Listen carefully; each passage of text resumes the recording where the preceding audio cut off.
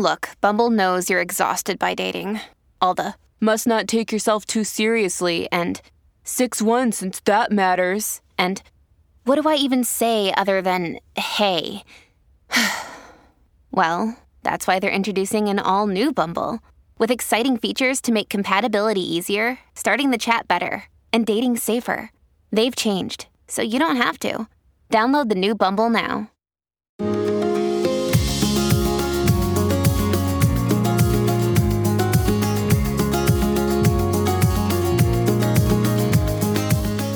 Hi, book lover. I am so glad you are here listening to my award-winning podcast, Thoughts from a Page, which is a member of the Evergreen Podcasts Network. The show is a passion project for me, and I hope you enjoy it as much as I enjoy making it. I only interview authors whose books I have read and enjoyed, so if I am chatting with an author on the main show, it means that I really liked their book and feel comfortable recommending it to you.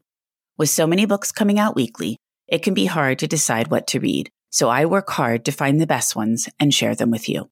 For more book recommendations and to find my backlist of interviews, visit my website at thoughtsfromapage.com. Are you looking for an engaging book community with unique bonus content? If so, I hope you will consider joining my Patreon community, which is filled with a wonderful group of readers. I offer 3 levels: page turners, lit lovers, and royal readers, and each level provides all sorts of cool bonus book content that you will not find elsewhere. If you're interested or want more information, the link to join is in my show notes. Today, Daniel Sweren-Becker joins me to chat about Kill Show. Daniel is an author, television writer, and playwright living in Los Angeles. He graduated from Wesleyan University and received an MFA from New York University. I hope you enjoy our conversation. When you need mealtime inspiration, it's worth shopping Kroger, where you'll find over 30,000 mouth-watering choices that excite your inner foodie. And no matter what tasty choice you make, you'll enjoy our everyday low prices, plus extra ways to save, like digital coupons worth over $600 each week. You can also save up to $1 off per gallon at the pump with fuel points. More savings and more inspiring flavors make shopping Kroger worth it every time. Kroger, fresh for everyone. Fuel restrictions apply. Welcome, Daniel. How are you today? Hi, Cindy. I'm doing great. I'm really excited to be here chatting with you. I am so excited you're here because I am a huge fan of books with unique formats. So Kill Show was right up my alley. And you have been getting some great reviews, Starred Publishers Weekly and Booklist. Yeah, no, those are very exciting to come in. Especially, I've written a few other young adult books that were not as well reviewed. So when a similar outlet or the same outlet comes in with a nice review, it's so nice to see. Well, they're well-deserved. I read it months ago. When your publicist pitched it to me, I thought, this sounds like something I will love. I read it. I actually picked it for my Patreon group's Traveling Galley program, which is where we get 4 or 5 copies of a galley and they pass it around. They've all been loving it, so I think it's going to be a big hit. I hope so. You know, I wrote it to be a crowd pleaser. It's obviously set in kind of a genre that people are obsessed with nowadays, the true crime genre. So I think it's really accessible. It's got twists and turns. It's not too long. So people enjoying it, that's really great to hear. Absolutely. Before we dive into my questions, will you give me a quick synopsis of Kill Show for those that haven't read it yet? Yes. The book starts off with what is intentionally a very generic premise of a missing teenage girl in a small town in America. But the book is really about the people in Hollywood who descend on this town and try to manipulate this family into turning their tragedy into entertainment. And these Hollywood interlopers, when they come in there, the consequences, the unintended consequences for them and for the people in the town really spiral out of control.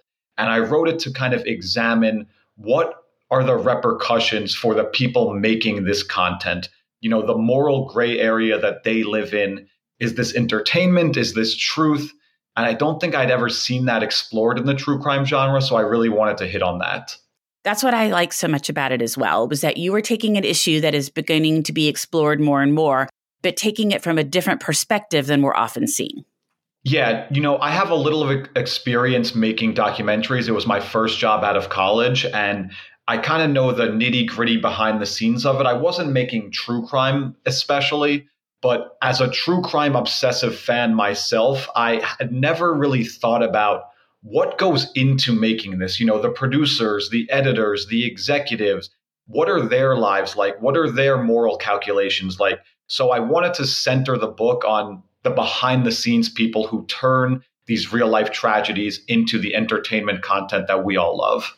And I think the other aspect that has become another factor in the true crime industry is the internet and social media, something that has really changed the entire industry based on its reach and these people being able to create groups like the one that is created in your story surrounding Sarah's mystery on Facebook. Yeah, I think the craziest thing that we've seen in, let's call it chapter 2 of the true crime boom, in chapter 2, it's that we, the audience, are impacting the events in real time, whether it's from going on the internet and discovering clues and new leads and pointing the producers in a new direction, or it's taking up the advocacy on behalf of certain people and changing the results of a judicial decision. It's wild that those things can kind of happen in a 24-hour news cycle in a way that didn't really happen in chapter 1 of True Crime. So I knew I needed to add that to the book and have the obsessive fans who mean well, like you just mentioned. And then there's also the obsessive fans who are crazy and a little sinister and manipulating things in a bad way. So I really wanted to show both sides of the coin of how people who are obsessed with these stories can actually impact them as they're happening. Well, and even those who mean well can impact the story negatively. I mean, you can become so focused on something and think somebody is the perpetrator when they're not at all and completely ruin their lives, which you also touch on. Yeah, I mean, what you're describing there is like active participation. I think the biggest example that I have in my memory is when the Boston Marathon bombing happened. There was a bunch of citizen sleuths who were trying to figure out who perpetrated that crime. And they hit on someone who ended up being innocent, but a mob of people marched to that person's house essentially to, do vigilante justice. So I wanted to explore the concept of people who think they mean well, but don't really know all the facts and what consequences that has on the people on the ground when they get in the crosshairs of these kind of internet mobs. Absolutely. And I think that probably happens way more than we realize when stories are taking on lives of their own and people are thinking somebody did something wrong and they become a target on the internet. I mean, you hear that story all the time. And so it's a little frightening that some poor innocent soul suddenly gets targeted. Yeah, look, it really speaks to the participatory nature of this genre, really, where we used to just consume media very passively. You would watch it, you would read it, you may talk about it with your friends, but you would not be a participant in the actual events. It's fun to be a participant in the actual events, right? You feel like you're a part of something, there's a community around it, but I don't think there are very good checks and balances as to whether that participation is healthy, productive, well-informed. And I don't have the answers to those questions. I just thought it was very interesting to dramatize those events in a way I hadn't seen before. Well, and the flip side of that as well is that it's real people's lives. So yes, it's entertaining to get in there and participate, but you're not just playing a game. It's not like it's a murder mystery that you have to solve at a dinner club or something. I mean, it's actual people that are involved in these things. Obviously, your story is fiction, but I mean, in the real world, it is actual people's lives. And then you're really messing with their lives, their private lives, whatever is happening in their world. Yes, look, you're really speaking to kind of one of the biggest themes of this book, which is how do you reconcile turning a real person's tragedy into entertainment and profiting off of it? And I hadn't thought about that too much until many years into kind of my true crime obsession, that these people were having their tragedies exploited. And it was also a company could earn money or a group of people could earn their salaries. And that gives me a slightly queasy feeling to bring kind of capitalism into tragedy. I have no scruples about watching a scripted show or reading a fictionalized novel that has tragic elements to it. You don't feel like anyone's being exploited in that sense. But when it's true crime, of course, real people went through these events. And I do wonder if they're being exploited, if they're benefiting in any way. So what I really wanted to do was put those questions to the people making this content and have them struggle with the morality of what they were doing. Absolutely. And I completely agree with you on the fictional side. It's entertainment. They are not real people. It's a great escape. It's a good way to get involved in a story that takes you away from your own life, whatever it is we love about reading. But I think it's totally different when it's actual real life people. And there are so many problems that can come about with that. Why do you think people are so obsessed with true crime? It's a great question. And I think it speaks a little bit to the phrase that truth is stranger than fiction, where if something happened in real life, I think we lean into it a little more and it becomes more interesting to us, more relatable to us, more intimate to us than just something that a screenwriter or an author conceived in their imagination. The possibility that the true crimes we're learning about might happen to us or someone we know, I think gives us that little extra thrill. And I think it gives us a little satisfaction of like, but it didn't happen to me because I'm lucky enough, or I'm smart enough, or I'm more deserving that it didn't happen to me. So that little extra satisfaction might speak to kind of our voyeuristic fascination with these events. I'm always so curious about that. Yeah, I don't think it speaks highly of us that we're obsessed with this, but enough of us are that we can't be ashamed, and I include myself in that group. Absolutely. And clearly that's why all this entertainment is being made, because people are so fascinated with it. Well, I think it speaks to something that I should have brought up a few minutes ago, where I wanted to address kind of the morality of the people making this content. But something else that I thought about more and more as I was writing is, what responsibility does the audience have? And I guess this goes to like basic economics 101 of supply and demand, of if we, the audience, are demanding more and more of this content, are we causing people to go out into the world and find these stories and exploit these families and exploit these victims because they know that we will pay for it? And if that's true, do we owe it to kind of the community at large to be a little less voracious for this content so that there is not such a gigantic demand for them to give it to us? Absolutely. A little more discriminating in what we decide to watch or read. Or just feel a little more guilty and responsible for the fact that this boom is happening and some people might be suffering from it a little bit. Well, and one of the things you say in the promotional materials that came with my book was, how do people doing this professionally sleep at night?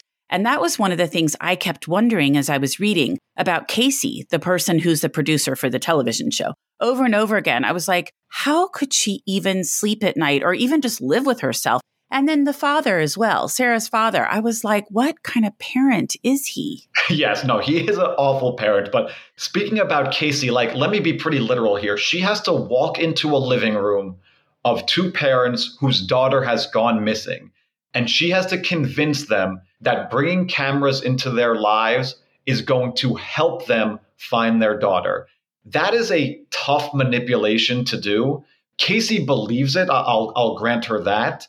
And her kind of trump card in that conversation is, not only will this help find your daughter, all this extra exposure, but you're going to get paid while it's happening because you're participating in this show.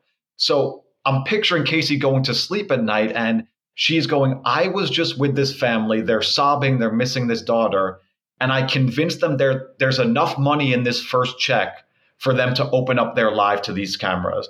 That is something I don't ever want to be that person. And I'm curious how that person sleeps at night. But I guess you have to convince yourself that you're doing a legitimate good by exposing this to a broader audience. I guess, but I just think if one of my children went missing, to flip it back to Dave, and I'm thinking I'm the parent and I have a child that's gone missing and I'm so upset and scared, and then somebody's offering me money, I would be like, I don't want money right now. I just want to find my child. I don't know. The whole thing. That was a really tough thing for me to be able to make believable. And I think I just had to lean into the desperation of the moment and picturing these parents in what is obviously the worst day of their life and the most desperate moment of their life.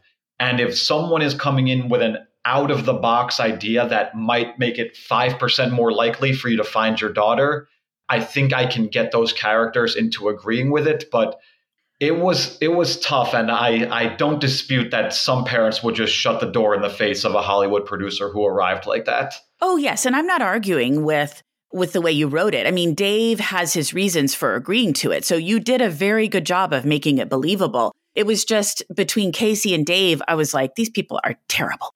Let's tease the listeners here that Dave's reason for agreeing to it is one of the twists in the book. And when he agrees to it in the early chapters, you won't know why exactly, but you will come to learn later on. Exactly. And it was very valid. And I thought that twist was amazing. So like, I really just thought the book is phenomenal. It's one of my 5-star reads for the year.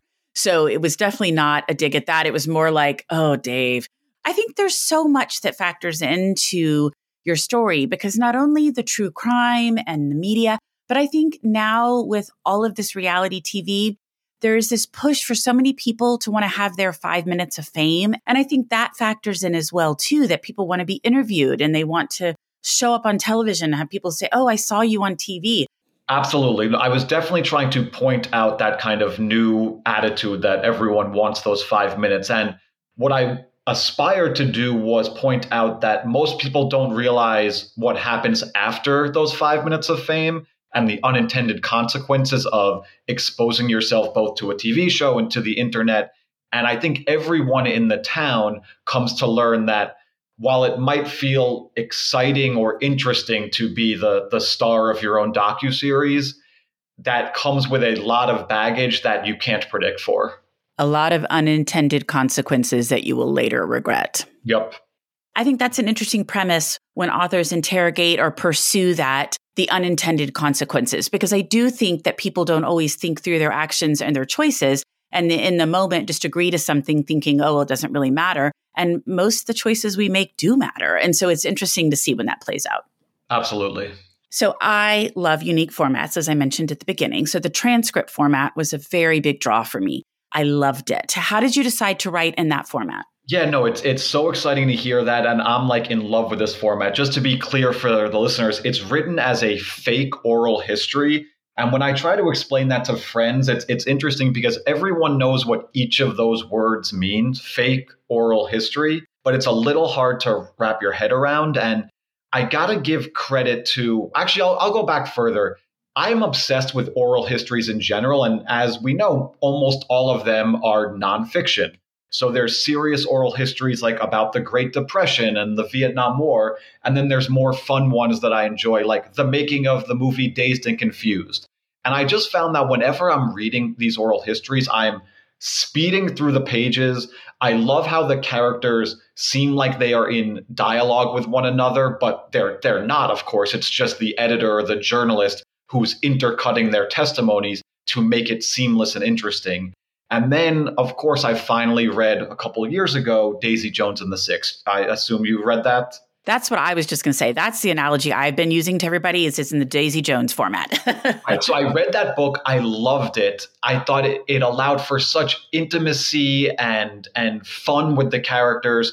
And I said to myself, I got to find a different genre to apply this to. And I thought, wow, crime, thriller, true crime, this would be the perfect way to tell a story that happened in the past. So I found 26 characters. I give all of them the opportunity to speak about this missing girl event that happened 10 years in the past. And I found it so fun to write, so much easier to write. It was like putting this jigsaw puzzle together, but I saw the pieces so clearly in my head. And I felt like I was able to get inside the characters' voices and heads in a much easier way than whenever I've written in kind of the traditional third-person narrative. And they got to speak in their own voices. They got to have their own opinions. They got to contradict each other about the same events. So I'm kind of assuming that this is the only format I ever want to use for the rest of my life. That's how much I enjoyed it. Well, I love this format as well. I loved Daisy Jones so much. And so I have been saying this is written in the Daisy Jones format when I talk about your book a lot of the time, just because I think so many people know that. Yes, so I'm glad Taylor Jenkins Reid pioneered the format. I got to give her credit. There might have been someone who did it before her, I'm sure, but that was the one that really landed in my brain. And everybody's going to know that reference. So that's why I just feel like it's a good one to use. But what you just mentioned is what I like so much about it, is that you're reading along and one person gives their memory or their depiction of what happened, and the very next person has a completely different memory or a different angle that they're wanting to pursue or whatever it is. So you just get so many different perspectives. And sometimes it's funny. Sometimes it makes you wonder what's going on. It's just a great way to get the story across. Did you write it as you went, like all of the characters going back and forth? Did you write each character, insert them together? What did that look like? Yeah, no, it's a great question. I definitely didn't write all the characters standalone and then go backwards and intersperse them. That sounds a little too complicated for me. What I did is I truly figured out all the plot beats in a coherent fashion. And then I started writing the chapters, and every, quarter of a page, I would think to myself, okay, what other voice should come in here to confirm this, to contradict this, to add context to it. And that worked well for a while. And I was able to get a rough draft done that I liked. But the way this format really kind of benefited me is in those second drafts, the subsequent drafts, where I could just move stuff around so easily, or go back into a chapter and realize, wow, if I just had Casey come in here and give her perspective on this scene, it'll clarify this, or it'll make this so much more exciting. It made the rewriting so easy. And that was when I felt like I was kind of this like maestro, conducting the orchestra, and I could just put these voices in wherever I needed them. And it felt really exciting to do that. I bet it did. It's such an interesting format, and there has to be such an interesting format as a writer. Yeah, I mean, I was really pleased that I could just write in someone's actual voice without having what I would call like the prose. So I didn't want to go overboard with having everyone have like different regional, expressions or pet phrases. But I was conscious of like trying to think of all of these people think a different way. All of them have different life experiences and, demographic differences.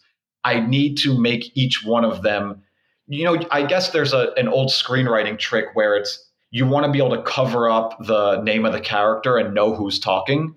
And I was thinking about that. I was writing the book. Of course, for the reader's benefit, I'm going to include the name of the character. I'm not going to try to make him, solve a riddle.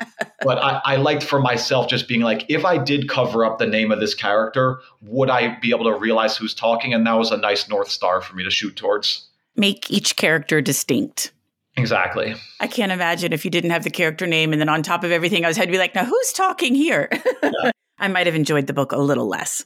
Of course. You know what? Just to be really nitty gritty here, there was a debate about whether to include the title for each character. So, for Casey, it says producer. For Dave, it says father. For someone else, it says detective. And I'm not sure that Daisy Jones did that. I'm not sure the other things did that. But I was adamant that every time you saw someone's name, you also had to see their occupation or relationship to the story. And I've heard from readers that little extra context was really helpful in allowing them to kind of quickly read through everything without going back to the table of contents and figuring out who's who. I was just going to say that. It really did help. So you weren't having to constantly flip to the front and be like, now, who is that again? Yeah. Of course, Casey and Dave and some of the main people you would remember. Yeah, but if people disappear for 30 pages, you don't want to have to try to remember who they are. And the other thing that will really benefit readers in is when they're reading digitally, because I know it's so much harder reading digitally to try to flip to the front and flip back to where you were. So that is a very helpful thing for those people who aren't reading physical copies. Yeah, so I'm glad we got that last detail in. Yeah, that's smart. Well, what surprised you the most when writing this book? I think, this has happened to me before, so it's a little bit of a trend now, is that I finished my first draft and I was pleased with it and I had done what I'd wanted to do, and I gave it to some trusted people, and they told me that I needed one more big twist. And I was kind of grumpy to hear that, of course, whenever anyone tells you have more work to do, especially when it's something difficult. And the more I thought about it, the more I finally realized they were right. And now I'm so grateful that I got that note early on and that I was able to have the time and the space to go in and figure out how to add a twist that was much more related to kind of my central themes and characters, because the book started out with just the one twist that people will discover relatively quickly in the book. And I thought that was enough. And it turns out that it wasn't. And although I tried to fight about it for a week, I was overruled in the correct way. And I guess the lesson here is that just be a little more ambitious when you're outlining, when you're conceiving of the idea, because people want to have those big moments where their mind is blown and they didn't see something coming. And it's worthwhile to really think about that on the front end and not trying to be shoehorning it in once you have a draft written. I think there has been such a change in this idea that there's going to be a twist or a number of twists in stories, and that readers are really looking for that these days as well. Right. So you have to, they're smart, these readers, so you have to get out in front of them a little bit more than maybe you used to. And that's so funny that you say that, where you were initially grumpy about it, like, leave me alone, I've written my book. But then I think your brain kind of plays with it. You sleep on it a few days and then you're like, okay, I guess you're right. Let me get going on it. Yeah, well, it really speaks to the tension that I struggle with, which is doing difficult work versus making your art better. And I'm resistant to doing difficult work because it's unpleasant when you're trying to do it. But afterwards, when you've made something you care about much better, it is so exciting and gratifying to have done that. And I wish that I could just speak to myself on the front end of this. And you think I could, but it's hard to remember that when you're in the middle of it. Absolutely. Well, Daniel, I love covers, and I think your cover is fabulous. Do you just love it? I do love it. And, I wasn't obsessed with it at the beginning, but the more I look at it, the more I love it. And I don't know if a reader in a bookstore will notice this in the first 2 seconds, but to me, this really gives me the energy of, this is a true crime documentary, and this is an aerial helicopter shot of the town that's at the center of this investigation. And it makes me feel like I'm watching the opening credits of a true crime series. And I don't think any of what I just said is explicitly clear in the cover, but that is what I feel when I look at it. And that is certainly the tone that I'm trying to set, especially with that school bus centered in not the literal crosshairs, but the metaphorical crosshairs of that high angle camera shot. I don't know. I'm pretty obsessed with it. I think it's really great. And I love the spine with the stripes. I just think they hit it out of the ballpark. Yeah, that was really cool. I didn't know that was even coming for a long time. And then I got it. I was like, whoa, that pops. And tell me about the title. You know what? The title, you might remember this as a little anecdote from the book, but the title is just a phrase that my little sister invented when she was probably 5 years old and I was 8 years old. If my parents were watching a TV or a movie that we weren't allowed to watch, my sister would say, "Oh, is it a kill show?" And she would say, "I want to watch a kill show. When am I allowed to watch a kill show?" She was really just describing, an R-rated movie or something with violence. And it just became a little pet phrase in our family, which is really kind of funny to me. But as I was conceiving the idea for this book, I realized that this phrase, kill show, encompasses so much of this genre, and it has that menacing tone to it. So it's kind of lost its cuteness to me. But the fact that my sister invented it as a glorified toddler, I just get a kick out of it being in blood red letters on this cover now. Does she love that it's the title of your book? She is thrilled. She's taking 1% of the credit for the book. And I you know what I got to say? I think that is a fair number. I love that. I do remember it from the book. I was just curious how it actually came to be the title. And I love that you picked it because I think it's perfect. Yes, it makes it feel like it's a big family production. Exactly. Well, before we wrap up, what have you read recently that you really liked? I'm always like 6 months or a year behind the books that everyone else is reading. I just read I Have Some Questions for You, right? Which is relatively, have you read that? I have, uh-huh. Okay, so it has some similar themes to my book, so I was really interested in that. I thought the author did a great job with that book, especially kind of introducing what I was referring to as like chapter 2 of the true crime era. All those things were addressed. I just read The Immortalists. Have you read that? Is that the Chloe Benjamin one? It is, yes. Yes, I have. I read it a while ago. The one where they know their death dates? Exactly. And I'm not usually a fan of kind of like magical realism, if that's what you want to call it, but I loved the settings and the time period of this book. And I lived for a little bit of time on the Lower East Side, and that the family that she was following grew up on the Lower East Side. It was so interesting to see it kind of develop. And then, of course, like every other kind of cliche man of my generation, I've just finished The Wager by David Grann, which is just about a ship trying to sail around South America and all the bad things that happen. So that's always enjoyable to someone who's never been on a sailboat. I am not really a sailboat or ship person, so I have not read that one. But I need to read his last book because I think the movie's coming out soon, the one I never can remember. Oh, yes, Killers of the Flower Moon, which I am very excited about that. Yeah, although I just heard it's 3.5 hours long, where that'll test you, 3.5 hours. 3.5 hours is really long. I did not know that, but I keep seeing all the previews for it. Yes, we'll clear a weekend in the future and you can watch the whole thing. Exactly. Read the book and then watch the whole thing. I'll clear the whole weekend. Well, Daniel, thank you so much for joining me today to talk about Kill Cho, and I cannot wait for it to make its way out into the world. I appreciate you advocating for it. I appreciate you talking to me. It's been a pleasure, so thank you very much. Hi there. I'm Heather Drago. And I'm Sarah Saunders. We host the podcast, That's a Hard No, about saying no and setting boundaries. So you can become that true and empowered you that this world needs. Saying no isn't just okay. It's the key to living an authentic, fulfilling life. I'm a licensed professional clinical counselor, so while this podcast is in no way a replacement for one-on-one therapy, I suppose I know what I'm talking about. I'd say so. We talk about learning to say no and set healthy boundaries and how it impacts mental health, physical health, relationships, parenthood, and more. Subscribe wherever you get your podcasts and visit our website, hardnopodcast.com. We're here to help you find your no and say it unapologetically. That's a hard no.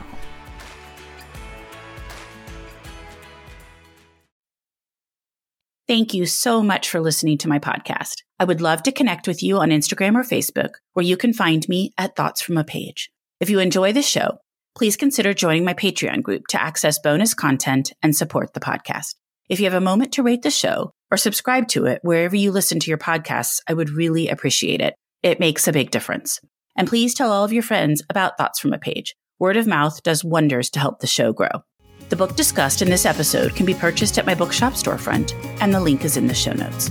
I hope you'll tune in next time.